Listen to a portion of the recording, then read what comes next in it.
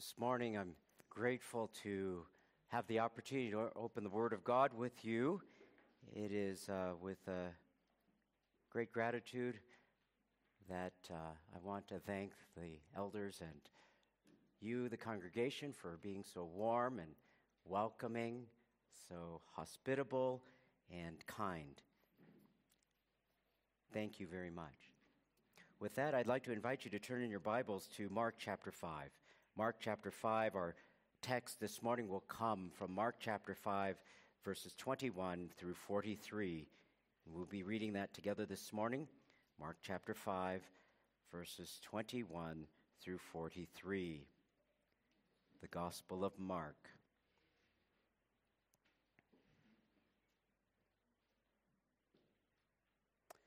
The word of our Lord reads, "When Jesus had crossed over again in the boat to the other side, a large crowd gathered around him, and so he stayed by the seashore. One of the synagogue officials named Jairus came up, and on seeing him, fell at his feet and implored him earnestly, saying, 'My little daughter is at the point of death. Please come and lay your hands on her so that she will get well and live.' And he went off with him, and a large crowd was following him and pressed in on him. A woman who had had a hemorrhage for 12 years and had endured much at the hands of many physicians and had spent all that she had and was not helped at all, but rather had grown worse. After hearing about Jesus, she came up in the crowd behind him and touched his cloak. For she thought, 'If I just touch his garments, I will get well.' Immediately the flow of blood was dried up, and she felt in her body that she was healed of her affliction. Immediately Jesus, perceiving in himself that the power proceeding from him had gone forth, turned around in the crowd and said, 'Who touched my garments?' The disciples said to him, 'You see the crowd pressing in on you, and you say, "Who touched me?" And he looked around to see the woman who had done this. But the woman, fearing and trembling, aware of what had happened to her, came and fell down before him and told him the whole truth. And he said to her, 'Daughter, your faith has made you well. Go in peace and be healed of your affliction.'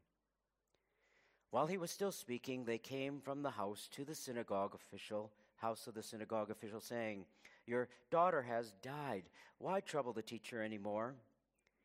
But Jesus, overhearing what was being spoken, said to the synagogue official, 'Do not be afraid any longer, only believe.' And he allowed no one to accompany him except Peter and James and John, the brother of James. They came to the house of the synagogue official, and he saw a commotion and people loudly weeping and wailing. And entering in, he said to them, 'Why make a commotion and weep? The child is not died, but is asleep.' They began laughing at him. But putting them all out, he took along the child's father and mother and his own companions and entered the room where the child was. Taking the child by the hand, he said to her, 'Talitha cum,' which translated means, 'Little girl, I say to you, get up.' Immediately the girl got up and began to walk, for she was 12 years old, and immediately they were completely astonished. And he gave them strict orders that no one should know about this, and he said that something should be given her to eat." Let's bow together in a word of prayer before we begin our study. Our Father in heaven, we give you thanks for your eternal word, which declares in itself, "The grass withers and the flowers fade, but the word of our God stands forever." So once again we ask that you would illumine our minds and quicken our hearts and open our eyes that we might see great and mighty things in thy word. In Jesus' most precious name, amen. There is a pastor whose name was Ed Salmon. He has passed away. He was a pastor in South Carolina. But in 2016, he recounts an incident in which he went out for lunch And he said, when I got to Forest Park, there's usually a homeless man or two standing there. There was a terribly disheveled man standing there that morning with a sign, and that sign said, I'm homeless. And of course, he was going by the cars, and no one was looking at him.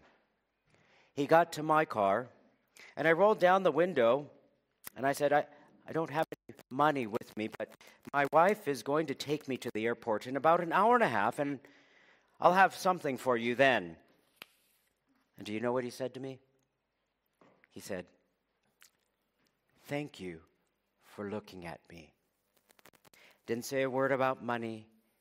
He said, thank you for looking at me.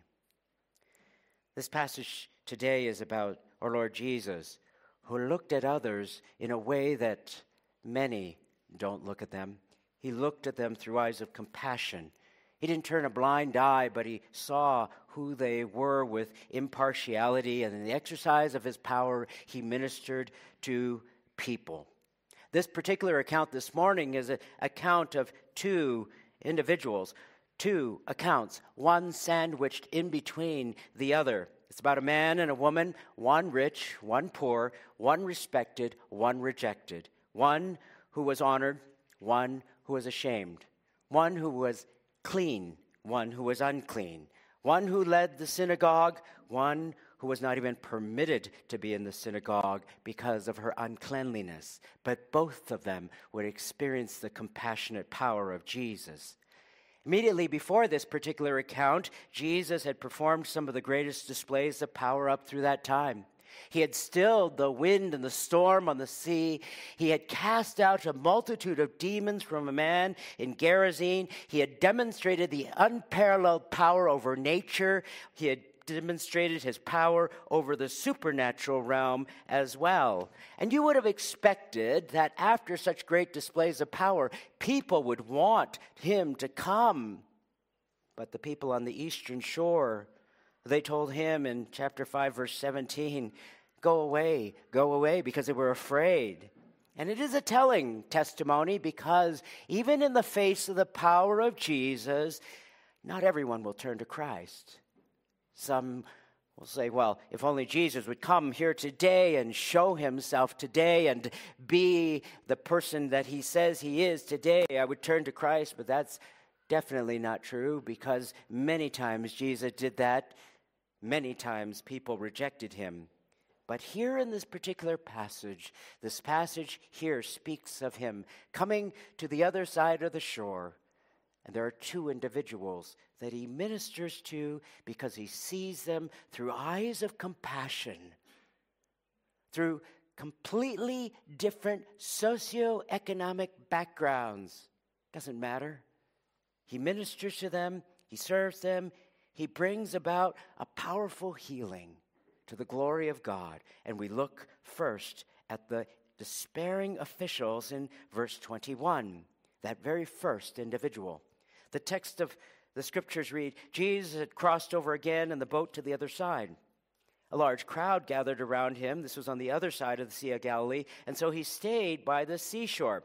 He had gone to the western side because the eastern side, they had told him to go away. They were afraid. Remember, he had cast out all of these demons, and so he took a boat to the other side, and there were massive crowds. There were massive crowds that had been following him. You recall in chapter 2, verse 2, the house where Jesus was teaching was packed. And in chapter 3, verse 30 of the book of Mark, it says it was so packed he couldn't even sit down to have a meal on that side of the shore. The Bible tells us that Jesus stayed by the seashore. And it was an apropos area because he would be able to stay by the seashore, and because there were masses of people who would come to hear what he would have to say, he would be able to climb into a boat and he would be able to push out a little way. And in teaching from the boat, there would be a separation between him and the people, and his voice would be able to reflect off of perhaps the placid waters, and more people would be able to hear. But here in this account, it tells us one of the synagogue officials named Jairus came up. And on seeing him, he fell at his feet and implored him earnestly. Now, a synagogue official wasn't one of the Pharisees. He wasn't one of the Sadducees. He wasn't one of the scribes. He was an individual who was a leader of the local synagogue. Every synagogue would have anywhere from 3 to 7 synagogue officials, and what they did was they ran the business of the synagogue. They ran the school, if there was a school. They took care of the facility. They kept the scrolls safe. They would organize the readers of the scriptures. They would be those who led in prayer. They basically took care of everything in the local synagogue, and they were intimately acquainted with the Pharisees, but they themselves weren't Pharisees. But no doubt the sentiment of the religious leaders of that day was well known to the synagogue leaders, as the animosity against Jesus had continued to build over time in the ministry of Christ. But here was a very important, respected individual in a position of power, in a position of influence, in position of the religious establishment. He comes and he falls before the feet of Jesus, and he pleads for the help of Jesus. And to those who are watching, this would have been a shocker, for he fell, it says, proskuneo, he prostrated himself, a position of worship before Jesus. And here is his plea. His plea is, my little daughter is at the point of death. Please come and lay your hand on her so that she will get well and live. It was a shocker because the people very well knew some of the religious establishment's sentiment toward Jesus. But here, driven by the sickness of his daughter, he comes and casts himself before the feet of the Lord Jesus. She is desperately sick. The text tells us here she is just 12 years old, just a child on the cusp of womanhood, in which she would begin to establish her own family, in which she would begin to find a spouse. She would be married. Her whole future was laid ahead of her. But now all of that was in question because she was desperately sick. And in those days, there was little medical treatment that could be done. Sicknesses, life-threatening situations are always difficult to face, but they're even more difficult when it is a child who is ill, and extremely difficult when it is your own child. And so here, I'm sure Jairus, like any parent, would be willing to do anything, to give up his life for his own daughter. And the anxiety and the worry that would fill his heart must have been overwhelming. And so you can imagine, here is a respected synagogue official pushing his way through hundreds of people, perhaps even thousands, in order to get to Jesus, who had been healing people who were sick, who were crippled, who were maimed. He comes to the front. He casts himself down, not caring what other people would think. Even the Pharisees, the religious leaders who were around, he would cast himself down. He would proskuneo, cast himself before the feet of Jesus and beg Jesus to heal his daughter. And what did Jesus do? The text tells us he went off with him, and a large crowd was following him. Here is a man who turns to Jesus, and Jesus responds. You can imagine the excitement that he must have had, the overwhelming anticipation of what Jesus might do. Jairus wasn't going to let this opportunity pass by. Jesus was coming to his home. Jesus was going to come. But rather than continue the story, what Mark does here is he has an interruption. He has this interruption in which there is this climax. And here's what happens. A desperate woman comes. Story number 2, verse 25. A woman who had had an hemorrhage for 12 years had endured much at the hands of many physicians, and had spent all that she had, and had not helped at all, but rather had grown worse. This woman, Mark positions her, tells us about her, is in stark contrast to Jairus. This woman was economically, she was positionally, she was physically, she was ceremonially, completely the opposite of Jairus. The cards had been stacked against this woman in a number of ways. First of all, she had a bleeding issue. She had a bleeding issue. It could be said that perhaps she had what was known as an obstetric fistula. It was a bleeding issue, and Leviticus chapter 15, verses 25 through 27, tells us about a woman who has a bleeding issue, and if she had a bleeding issue, she would be considered unclean for 7 days after the bleeding issue stopped. She would be considered unclean. In other words, it would be a reminder of sin, the effect of sin. But because of that law, and because this woman's bleeding issue had not stopped, it says in the text, for 12 years, she couldn't offer sacrifices. She could not be a part of the temple worship or the synagogue activities. Everything this woman would touch, it would be considered unclean. People who touched her, they would be considered unclean. No one would want to touch her. She would not want to touch others, because if she did or you did, you would be considered unclean. You wouldn't be able to participate in the temple events. You wouldn't be able to participate in the synagogue events. And this woman faced that same ostracism, second only to perhaps leprosy. Imagine this woman, if she had children, never being able to hug her own kids for 12 years. Never being able to experience the embrace of her husband if she was married. Shunned by people. They wouldn't want to touch. If she touched a doorknob, no, they wouldn't touch that. If she touched a pot, no, they wouldn't touch that. She was walking by, they would walk by on the other side, making sure that they would not touch. She was separated and faced that type of ostracism. Secondly, she had no hope of healing. The text tells us she had endured much at the hands of many physicians and had spent all that she had. She was broke. She spent all that she had having these physicians who didn't help her. In fact, it had gotten worse. She saw doctor after doctor after doctor after doctor.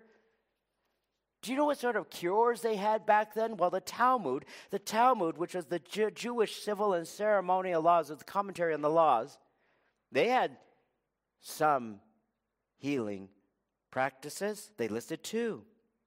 One of their prescriptions for someone who had this type of bleeding, they said, well, quote, you carry the ashes of an ostrich egg in a linen bag in the summer, and in a cotton bag in the winter. Here's another cure that they listed. Carrying around a barley corn kernel that had been found in the dung of a white female donkey. And now I'm sure there were all sorts of snake oil, superstitious remedies that they had pandered upon this woman. If you try this, well, I think you'll get well. And she paid the money for this fake advice. But her bleeding had not stopped. In fact, she had spent all of her money. She was at the end of her line. Ostracized, broke. In fact, the text tells us her bleeding had gotten even worse. And thirdly, as I mentioned, she was poor.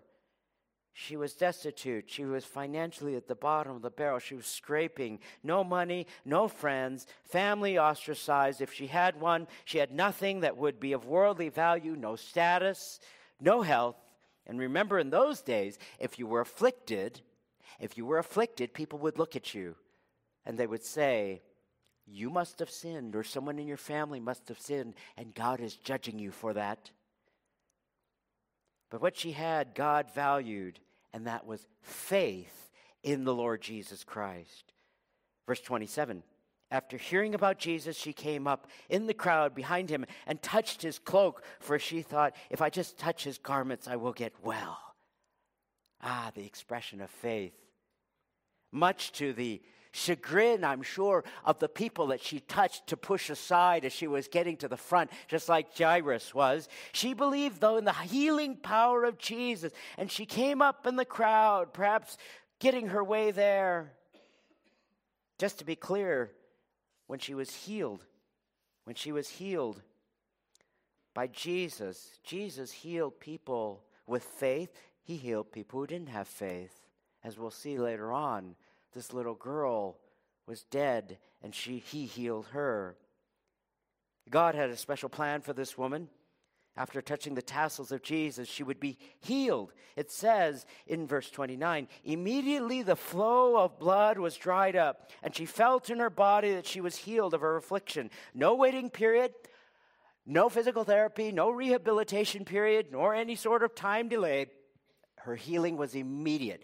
This was characteristic of the healings of Jesus, virtually instantaneous. Unlike many of the charlatan healings that happen today, Jesus wasn't unaware, though. He perceived that the power had proceeded from him and said, "Who touched my garments?" Now, I don't think that Jesus didn't actually know. Just like in the garden when there was sin and Adam was hiding, God said in Genesis 3:9, "Where are you?" It is not as if God actually didn't know. No, many times, many of you parents probably know, sometimes you'll ask your child a question, and you very well know the answer, but you want them to fess up. You want them to come. You want them to tell you the truth for their own good. And his disciples, well, they were a little bit bewildered. They didn't know what was going on. All these people who were cramming around you, Lord Jesus, and you say, "Who touched me?" Well, everybody touched you, but he looked around. He saw this woman, and he knew. It says in verse 32, this woman with fear and trembling comes, knowing what had happened to her. She told him the whole truth. That's what Jesus was after, I believe. With godly fear, this woman fessed up. She'd been bleeding for 12 years, and I touched you so I could be healed. Now, even in this interruption, as Jesus was going along the way, he sees this woman, he ministers to her, he isn't upset, he isn't perturbed, he isn't bothered. No, he says in verse 34, "Daughter, your faith has made you well. Go in peace and be healed of your affliction." Now, this is not some sort of prosperity, health, wealth statement here. First of all, he calls this woman daughter. It is the only time that Jesus addresses someone in a familial term, in a family term. He addresses her in a family term, calling her daughter. Why? Because the next statement tells you, your faith has made you well. Second statement, go in peace and be healed of your affliction. Now, when physical healing occurs in the text, the word that is used is iaomai. It is a word that Mark uses in that second phrase to say she was physically healed of her affliction. But that first statement, when he says, your faith has made you well, that word well is a different word. It is the word sozo, and it is the word that refers to being saved. It is a New Testament word used for being saved. So here is what Jesus says. He says to her, verse 34, daughter, familiar term, family, your faith has saved you. Go in peace, because you have been physically healed of your affliction. It is not her faith that physically healed her, although that was, I'm sure, a part, but her faith had saved her, her faith in Jesus. We come to Christ. We are saved by grace through faith in the Lord Jesus Christ. And when we come to Jesus, God grants to us that free gift of salvation because we have turned from sin, placed our faith in whom Jesus has revealed himself to be, the Savior who has died for sinners, who has paid the price for those who have repented and turned from their sin. Here she fesses up in truth. She places her faith in the Lord Jesus. She touches his garment. He heals her of her physical affliction, and her faith brings her to salvation as God draws her to himself. Jesus, here on his way to heal an important official's daughter, someone who was significant in the community, a well-known individual. On the brink of death, his daughter was. He was a man on a mission, and yet in this interruption, he has compassion. He heals this woman who was ostracized rejected by society, impoverished, he stops because this too was a part of his ministry. Many times when we face people and we have our plans and we have our schedules, sometimes do we see the interruptions that come into our lives that God brings as even points of ministry in which we can serve others? Jesus had compassion on people, whether they were rich or poor, whether they could pay or not, whether they were important or unimportant, whether they were well known or little known. He was impartial and didn't look down upon this woman as if she wasn't worthy of his time. No, he stopped. Sometimes we may feel that others are simply an imposition. In our own sinfulness, we feel as if sometimes these interruptions are just that, an interruption, not worthy of our time.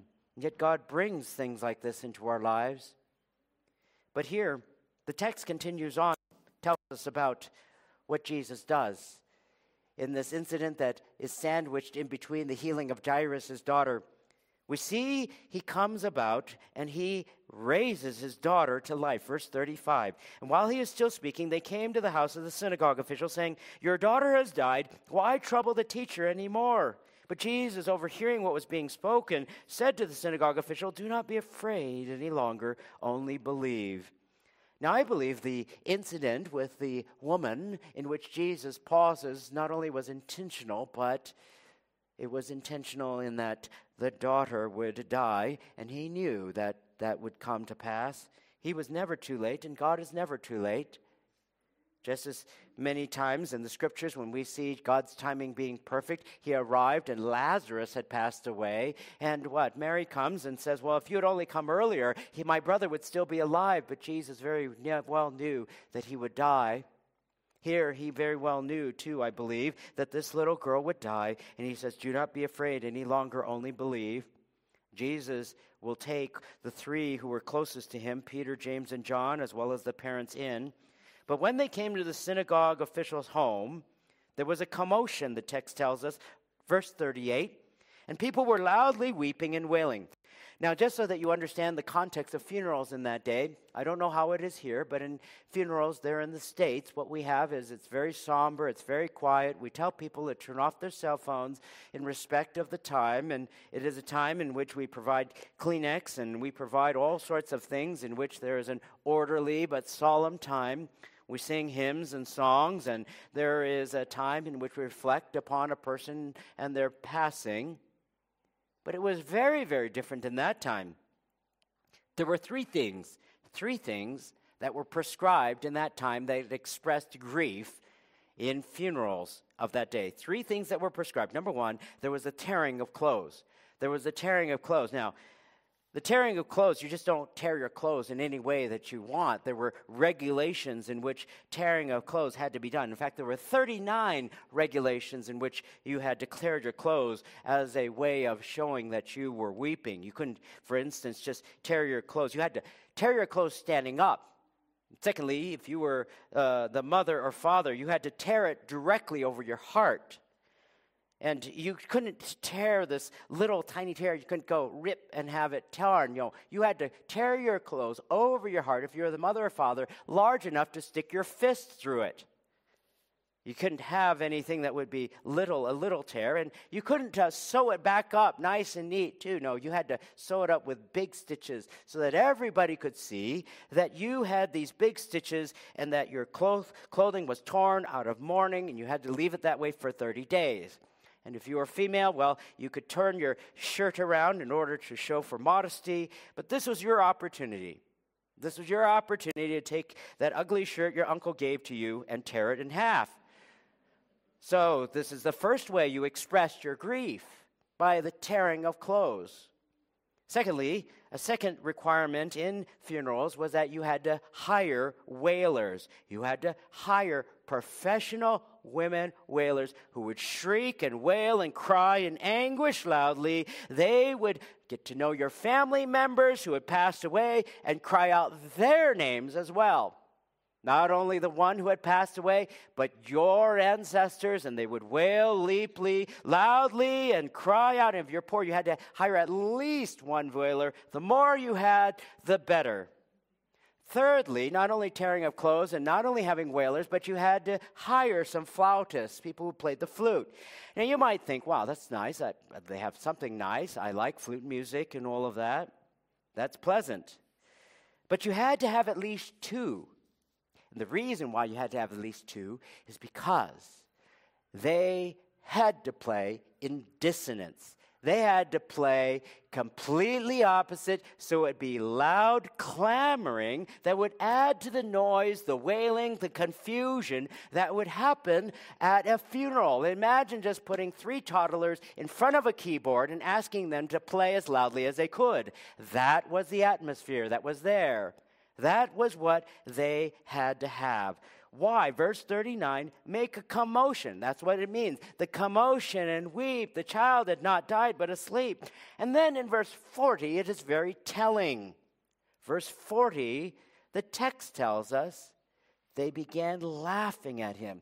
Now you can understand now that these hired wailers, they really were putting on a show. You cannot turn from genuine grief to just laughing at something that someone says. I mean, they must have been quite good to turn like that and just laugh at what Jesus says. Communicates that they thought Jesus was a fool. Jesus, it says, put them out. In other words, that was a phrase to get out. And he takes the family into the room. He says, little girl, literally little lamb, I say to you, get up. And immediately, Mark loves this word, immediately, the girl got up and began to walk.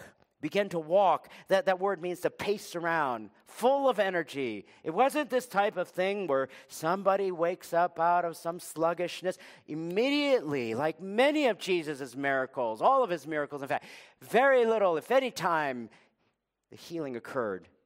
Profound.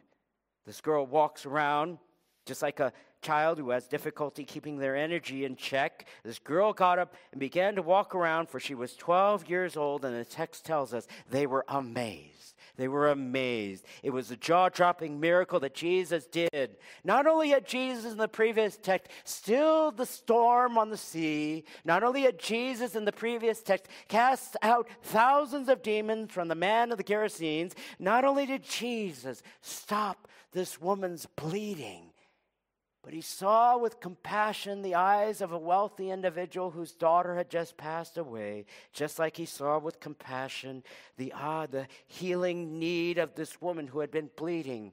Without prejudice, he saw through the eyes of compassion one who was respected and one who was rejected, one who was wealthy and one who was poor, one who had the opportunity to serve God and one who was rejected by the temple, desiring in her heart, though, because of her faith in God, she received salvation. Jesus saw through his eyes of compassion, and we ought to as well. There was once a young man who was drafted into a war. He was a young man, he was eager, he was willing, he came from a wealthy family. He was an only child. He spent his time with his parents and his friends before he packed his bag, before he said goodbye to his mother and father, and he left for the front lines of the war. Regularly, he would send letters home from the front. Regularly, his mother would go out to the mailbox, anticipating the letter each time, and she would read them over and over and over again, because it brought her great joy to hear from her son. And then one day, the letters stopped. The war dragged on for many, many months. His mother would stare out the window. His mother would go out to the mailbox. Each day, she would open it and not find a letter. Then one day, the phone rang. The mother picked it up, and there she heard the voice of her son. He said, "Mom, I'm coming home." he said. "I'm sorry I haven't written, but I'm coming home. Are you doing well?" And she said, "Yes." "Mom, I have a big favor to ask of you, though. You see, I have this friend. I have this friend who saved my life. We were in battle together. There was a landmine, and he took the hit instead of me. He had his arms and legs torn from his body, and so he is a quadriplegic. His face was badly mutilated from the explosion, and I told him he could come and live with us. I told him he could come." His mother hesitated and said, "Well, where is he going to stay, son?" He said, "He can stay in my room. He can stay in my room." She said, "Well, I don't know. How can we take care of his needs, and how is he going to eat?" He said, "Don't worry. I'll feed him, and he can stay in my room." She said, I don't know if it'll work out. I don't know if it really will work out. There's a veterans hospital perhaps nearby. He can live there. You can go visit him every day. But Mom, I told him he could stay with us. I'll take care of him." She replied, I don't know, son. "But Mom," he pleaded, "he saved my life." "I know, son. We're looking forward to having you home. We can't wait to see you again, but we can't take care of him." "But Mom, I'm sorry, son. We'll see you soon." And he hung up the phone. A week passed, and she didn't hear from her son. She anxiously waited at the window. Then one day, a military car drove up, and 2 soldiers came out, rang the doorbell, and they said, "Ma'am, your son, we're very sorry. He died recently. We'd like for you to come and identify the body." She was shocked at the news, and she rushed to the army base, and they took her to examine and identify the body. And when they uncovered his body, she saw him. He had no arms, no legs, and his face was badly mutilated. The soldiers told her that he had committed suicide a few days ago. They told her that he was a hero because he had defended his comrades and stepped in front of an exploding mine. And the mother's eyes, she realized in her heart she had had no place for someone like that. If you turn to Matthew chapter 12, verse 20 and 21, the text tells us about who Jesus is in Matthew chapter 12. Matthew chapter 12, in verse 20 and 21. These words of Jesus was written by the prophet Isaiah.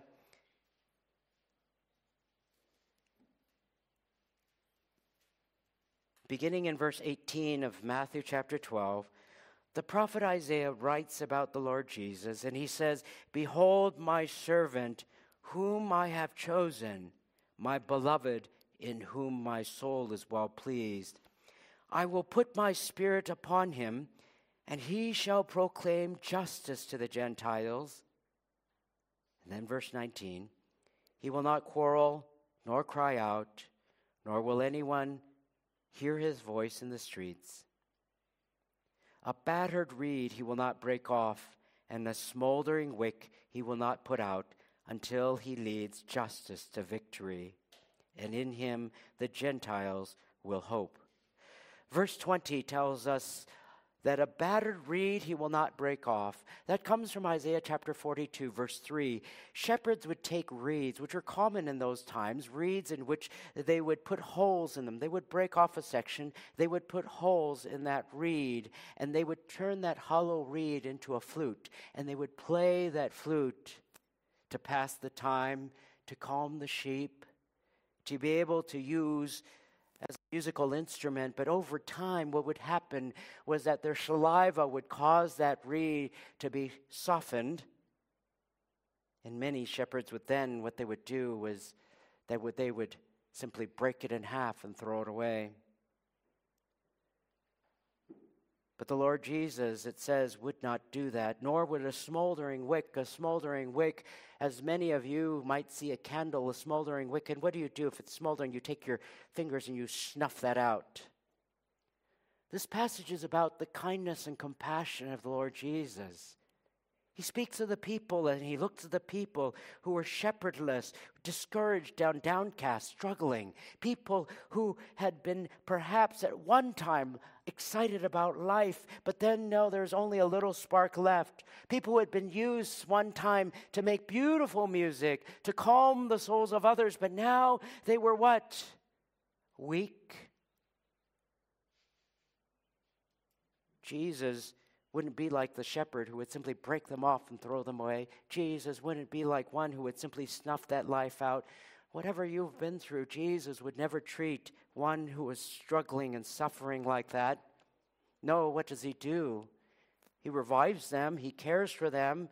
Whatever trouble that might pass in someone's life, whatever conflict might be experiencing by someone, whatever it is, housing and employment, whatever it is that is causing the vitality of someone to fade away, and you feel as if your life is only but a spark smoldering.